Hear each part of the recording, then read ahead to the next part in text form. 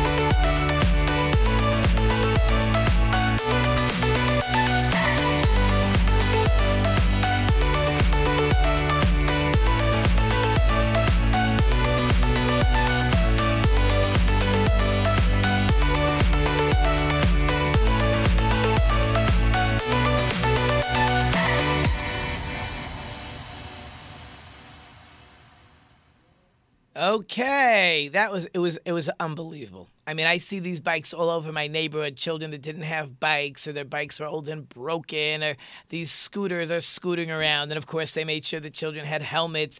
And it's just beautiful because we got to let the kids get out. They got to get out of the house. They got to have things to do. So it's a beautiful program. Obviously, the person who ran it, even though if you live in the Detroit area, you really know who was involved.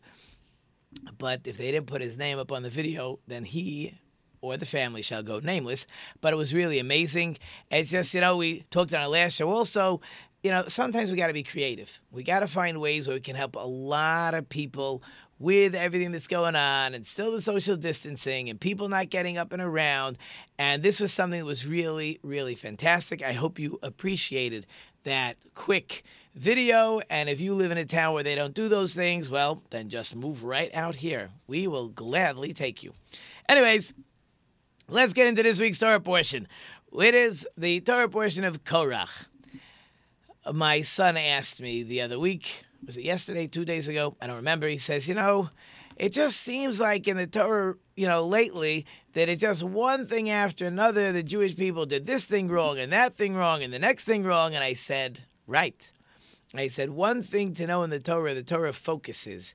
It is amazingly honest, truthful. Emes is an important word.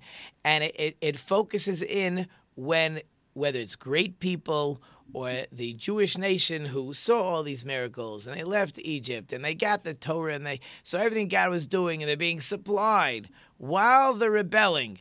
They're being supplied with food every day and water every day, and they're protected by clouds, and at the same time we have the ability to rebel, which some people use this information to go ahead and show you that the Torah was written by God, because if you were writing your own book about the great Moses and the great Jewish people, you would never write all this stuff. And other people use it for other lessons. You see what can happen, that people get complacent, people get used to getting stuff, and we're used to getting that food every day and used to getting water every day and used to being in the desert but protected by the clouds. And we're so used to it, we could just rebel against God. It is amazing what can happen to people. So let's try to talk a little bit about the story, what's happening, some stuff we can learn from the story. Let's take it slow. So, first we need to know who was Korach. Korach is from a very important family. He is a cousin of Moses. So that means he comes from the most important Levite family, which is Kahas. Kahas has 4 children. Amram is the oldest child of Kahas. That's where Moses and Moshe and Aaron come from. Then the next, there's Amram, Yitzhar. Yitzhar is the second child of Kahas, and his son is Korach. And then there's 2 other brothers we know about and some of their children. Korach is such an important person. He is such a holy, righteous person, at least at this point, or up to this point. He is one of the 4 Levites that actually carries the ark, the Aron. When the Jewish people traveled, we've talked a bunch of times already, we had to take apart the tabernacle, and people have to carry the boards, and people have to carry the curtains, and the vessels have to be carried. The menorah, and the shulchan, and the altars, and the ark, the Aron HaKodesh, which holds the tablets, the luchos. And it's a dangerous thing to be carrying that ark. If your mind cannot be totally focused and understand that this is the ark and God and holiness and whatever else you had to have in mind, you were dead. That's other place we find in Tanakh that when David HaMelech was bringing the ark up to Jerusalem, so he made a mistake and he had it on a wagon, and the Torah clearly says it's supposed to be carried. He made a mistake, and the ark was sliding off the wagon. So somebody reached out their hand to grab it, and that person should have known better. The ark carries itself; it doesn't need your help. Putting out your hand to grab it shows as if God needs your help to carry the ark, which he never needed. Anyways, it's too heavy. If you start figuring out the dimensions and the weight of gold and the stone inside, it was fantastically heavy. Dies on the spot. That person who reached out to save the ark or to stop it from falling. It wasn't going to fall anyways. So Korach was one of the 4 people that actually carried the ark. So he's not just a run-of-the-mill regular guy. So Korach is going to start a rebellion against Moses. And we're going to explain what that means, this type of rebellion. He had 2 different groups of people with him. He had the firstborn, many leaders of different tribes, and certainly from Ruvain. The Bechar, the firstborn, were the leaders. Now, again, we've talked about this over the last couple of weeks, that the Torah clearly shows you over and over that just because you're a firstborn does not mean anything. In idol worship, firstborn is very important, but not in the Torah. And we went through this over and over. Isaac, Yitzchak is not the oldest. Yaakov, Jacob is not the oldest. The Levite tribe is not the oldest. Moses is not the oldest. We bless our children to be like Ephraim and Manasseh. Ephraim is not the oldest. So over and over and over again, we find that being the oldest is not what is of value. What's of value is who are you and what have you done with your life? That's what's of value. But still, the firstborn did not appreciate, to put it mildly, that they lost their position of serving in the temple, and it was given over to the tribe of the Levites. So they're also involved in this, we'll call it rebellion. And then we have two characters who we've been dealing with throughout Moses' life. They're Dasan and Aviram. Moses saves one of those brothers from being killed by the Egyptian, and then he goes out the next day and he finds the brothers fighting, and he gets involved. And from that point on, this Dasan and Aviram have it in for Moses, whether jealousy. Most of the complaints here will clearly be, why did you take us out of Egypt? We were better off in Egypt. So there's three different groups, which again goes to show you that this was not a fight with Moses for a good reason, because they were fighting amongst themselves. So we'll take it slow. So Korach approaches Moses and he says, "You've taken the leadership too far. God did not tell you to do all the things you're doing. God didn't tell you to make Aaron, your brother, the high priest, the Kohen Gadol." As everybody knows that Moses was the one that got the Torah. They know that. The question they seem to have had was, is Moses making up some stuff on his own? Now, we need to focus on that statement. If you can accuse Moses of making up anything, even one little thing, even one little letter that he may have added to the Torah, one word, one anything. So you accuse Moses of choosing his brother Aaron to be the high priest when it should have gone to someone else, or maybe there shouldn't be a high priest. So what makes you think that any specific command Moses didn't just pick on his own? And once you don't like one command, well, what's to say any command has any value? So whether Korach realized it or not, and we're calling it a rebellion, his fight, his argument, his rebellion against Moses was really a rebellion against the whole Torah. And that's clear, and that's why he's going to get a fantastic punishment. Let's step back to, again, decide who this Korach is. Is he a fool? You know God talks to Moses. You know that God had Moses do some of the plagues. You know that God had Moses split the Red Sea. You know that whenever God wants to talk to the Jewish people, he does it through Moses. You know Moses has prayed on behalf of the Jewish people. Why do you think that you could start up with Moses? Like, what are you imagining? So one of the answers the rabbis give, very interesting. Here's what Korach was imagining. He was imagining that he saw, and they had that ability, I cannot tell you how, but a little bit they could see the future. And Korach saw that he was going to have an amazing descendant. And that descendant was Samuel, as in Samuel, book 1 and book 2. There were only one Samuel. Why they split into two books, I have no idea. But Shmuel Hanavi, he was a prophet. He was the last prophet that led the Jewish people before they were kings. Samuel actually anoints King Saul. He also anoints King David. He is a very, very righteous, holy, important person in that part of the Jewish people's history. And we even say on our Sabbath prayers, it's really from Psalms, that Shmuel Hanavi, or Samuel, is equal to Moses and Aaron. That's how the verse goes. So Korach says, if such a great, important person is coming from me, well, then obviously I'm going to survive, right? In other words, the person's coming from me, I must be a great person. He was, and he certainly deserved to have this great child come through him or from him. But great people have great evil inclinations, and he misunderstood, as he thought that he's going to stick around. So he must have a place for him to argue, and that obviously was a tragic, terrible mistake. That's what Korach wants.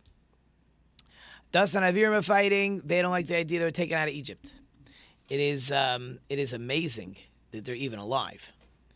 In other words, we've talked before that during the plague of darkness, 4/5 of the Jewish people died because they did not want to leave Egypt.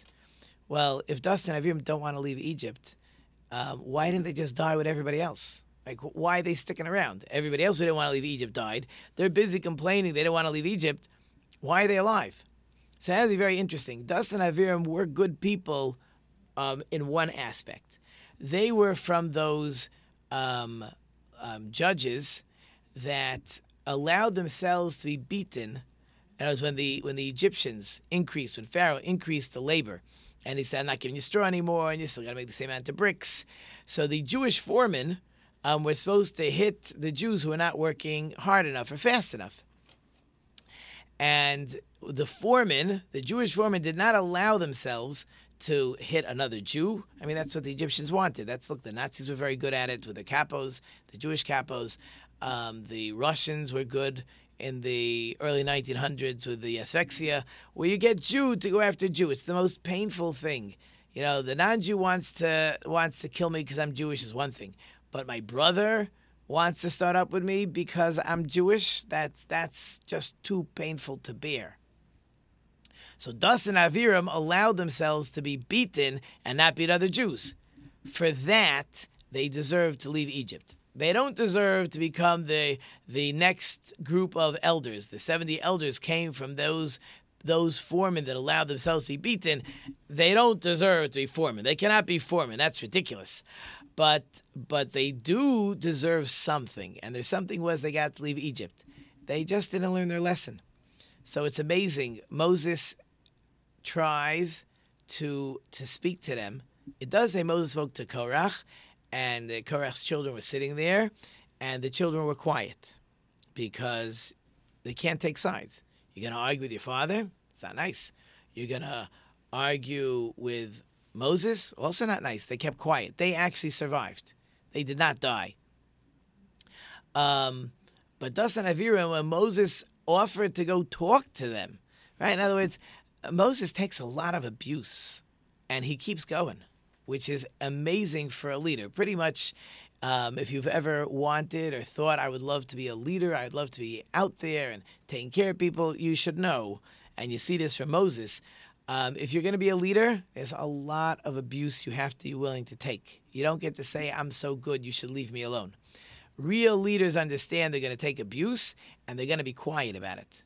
They're just going to keep going and ignore it, even though no one's applauding all the things they're doing, because that's part of being a leader. So Dustin and Aviram send back a message. We don't want to talk to you. You didn't do us any favors. We would have rather stayed in Egypt. They are the opposite of showing gratitude. They are tremendous ingrates. And therefore Moses does to them something that he does not do at any other point during the 40 years we're in the desert. The Jewish people do a lot of things wrong. We sin, we fail our tests, and every time we go back to Moses and say, oh, sorry, Moses, we messed up. Could you pray for us again? Over and over and over. Here's one time where Moses does something which would seem to be out of character. What does he do? He tells God, do not accept their sacrifice. As in the daily sacrifices, everybody's a partner. So I have a merit in that daily sacrifice that should help me out. Moses says, Dustin and Aviram, do not accept their sacrifice. They have to be punished, and that's it, which is amazing because Moses is so full of mercy. Another good one of the numerous lessons that we're trying to take out is people think that mercy means I'm always nice to everybody, and I let everything slide, and I never act strict with anybody. It's not true. The Torah teaches us very clearly that there's a time for mercy and there's a time to be strict. And if you don't know how or when to be strict, then your mercy is not a real mercy. I was just reading an amazing book at home. King Saul also wanted to show mercy, and it was misplaced. When his army went to destroy Amalek, so he was told very clearly, kill all the males. That's what God told him. and don't leave anything over. Instead, he comes back with flocks of animals, and he keeps alive the king. So Samuel comes, the same Shmuel we talked about before, and he says, "What'd you do?" "No, the people, they wanted the animals, and I wanted to bring back the king to show people what God did." And Shmuel laced into him and said, "That's not mercy. That's not what God wanted from you. He gave you strict instructions." So what happens later when Shmuel is chasing after the future King David, and David HaMelech had been supplied food by a city of Kohanim, the Nov, the city of the priests.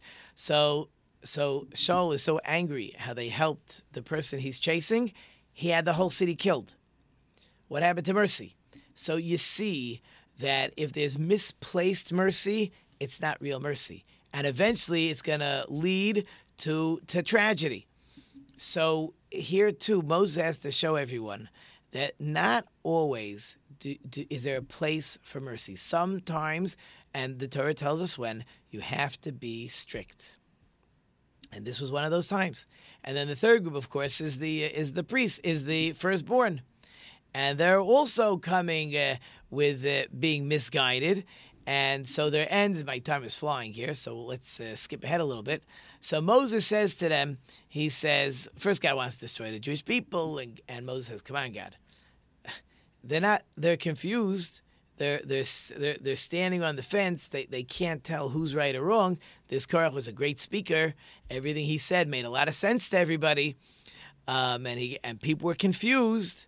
So Moses says, "God, we have to show everybody that they cannot follow a Korach. It can never be allowed to happen. There must be a tremendous punishment." Moses told all the people starting up, he said, "You want to be a high priest? Well, there's only one, and God picked him. Now, you already picked Aaron, but you think you're better. So you're going to all bring the incense, the fire pan with incense. We'll all be burning. We'll all be standing here tomorrow morning, and let God choose." And again, he's hinting to them God already chose, but they weren't paying attention. So they all died, but Moses gave an announcement, and he said, "The God, you have to make a new creation. Either you create it, no one's ever seen it, or it's a new creation. The earth will open up its mouth and swallow these people." Now, you might think that's an earthquake. However, two things are a little different. First of all, earthquakes might open their mouths, but they don't close them afterwards with no cracks to be seen. And second of all, they don't hop from place to place. So what's going to happen is that wherever these people are standing, the earth will keep opening up and swallowing them. So you're going to go to Korach where he's standing, open up and swallow him and his family, except for those sons that were righteous and they repented and they were quiet when Moses came in. And then you're going that mouth is going to, I say run, but the earth will open its mouth up where Dathan and Abiram is standing and will swallow them. Debatable if the 250 firstborn were actually, if it was swallowed or not. So let's get another lesson over here. Korach was very, very good with his mouth. He was a speaker. He could say things that would confuse you. He questioned a lot of laws that Moses taught them. He says, if a mezuzah, the thing we put on a doorpost, if that protects me, what about a room full of books? That for sure should protect me. Again, he was making up his own ideas, which sound good, but it's not coming from God. So he was able to convince people with his mouth what he believed to be correct instead of listening to what God said. So you used your mouth, you opened your mouth the wrong way. Guess what? The earth is going to open up its mouth and it's going to swallow you. I have a few seconds left, but let me see if I can get through it. The people still complained. They still complained. So God said, we're going to do one last thing to show everybody it's only Aaron. So Moses took the walking sticks from Aaron and from the leaders of the 12 tribes. They put those sticks into the room with the ark. And the next morning, they all get their sticks, and they see that Aaron's is flowering and budding and almonds, and the rest of their sticks just look dead. And that was, again, to show that it's that God chose Aaron. He didn't choose the other ones. And it was interesting. You look at the verse says that the other leaders were checking their sticks. Maybe it was my stick. maybe my stick flowered, and they switched sticks on me, and that, of course, was not true. Others say did the opposite.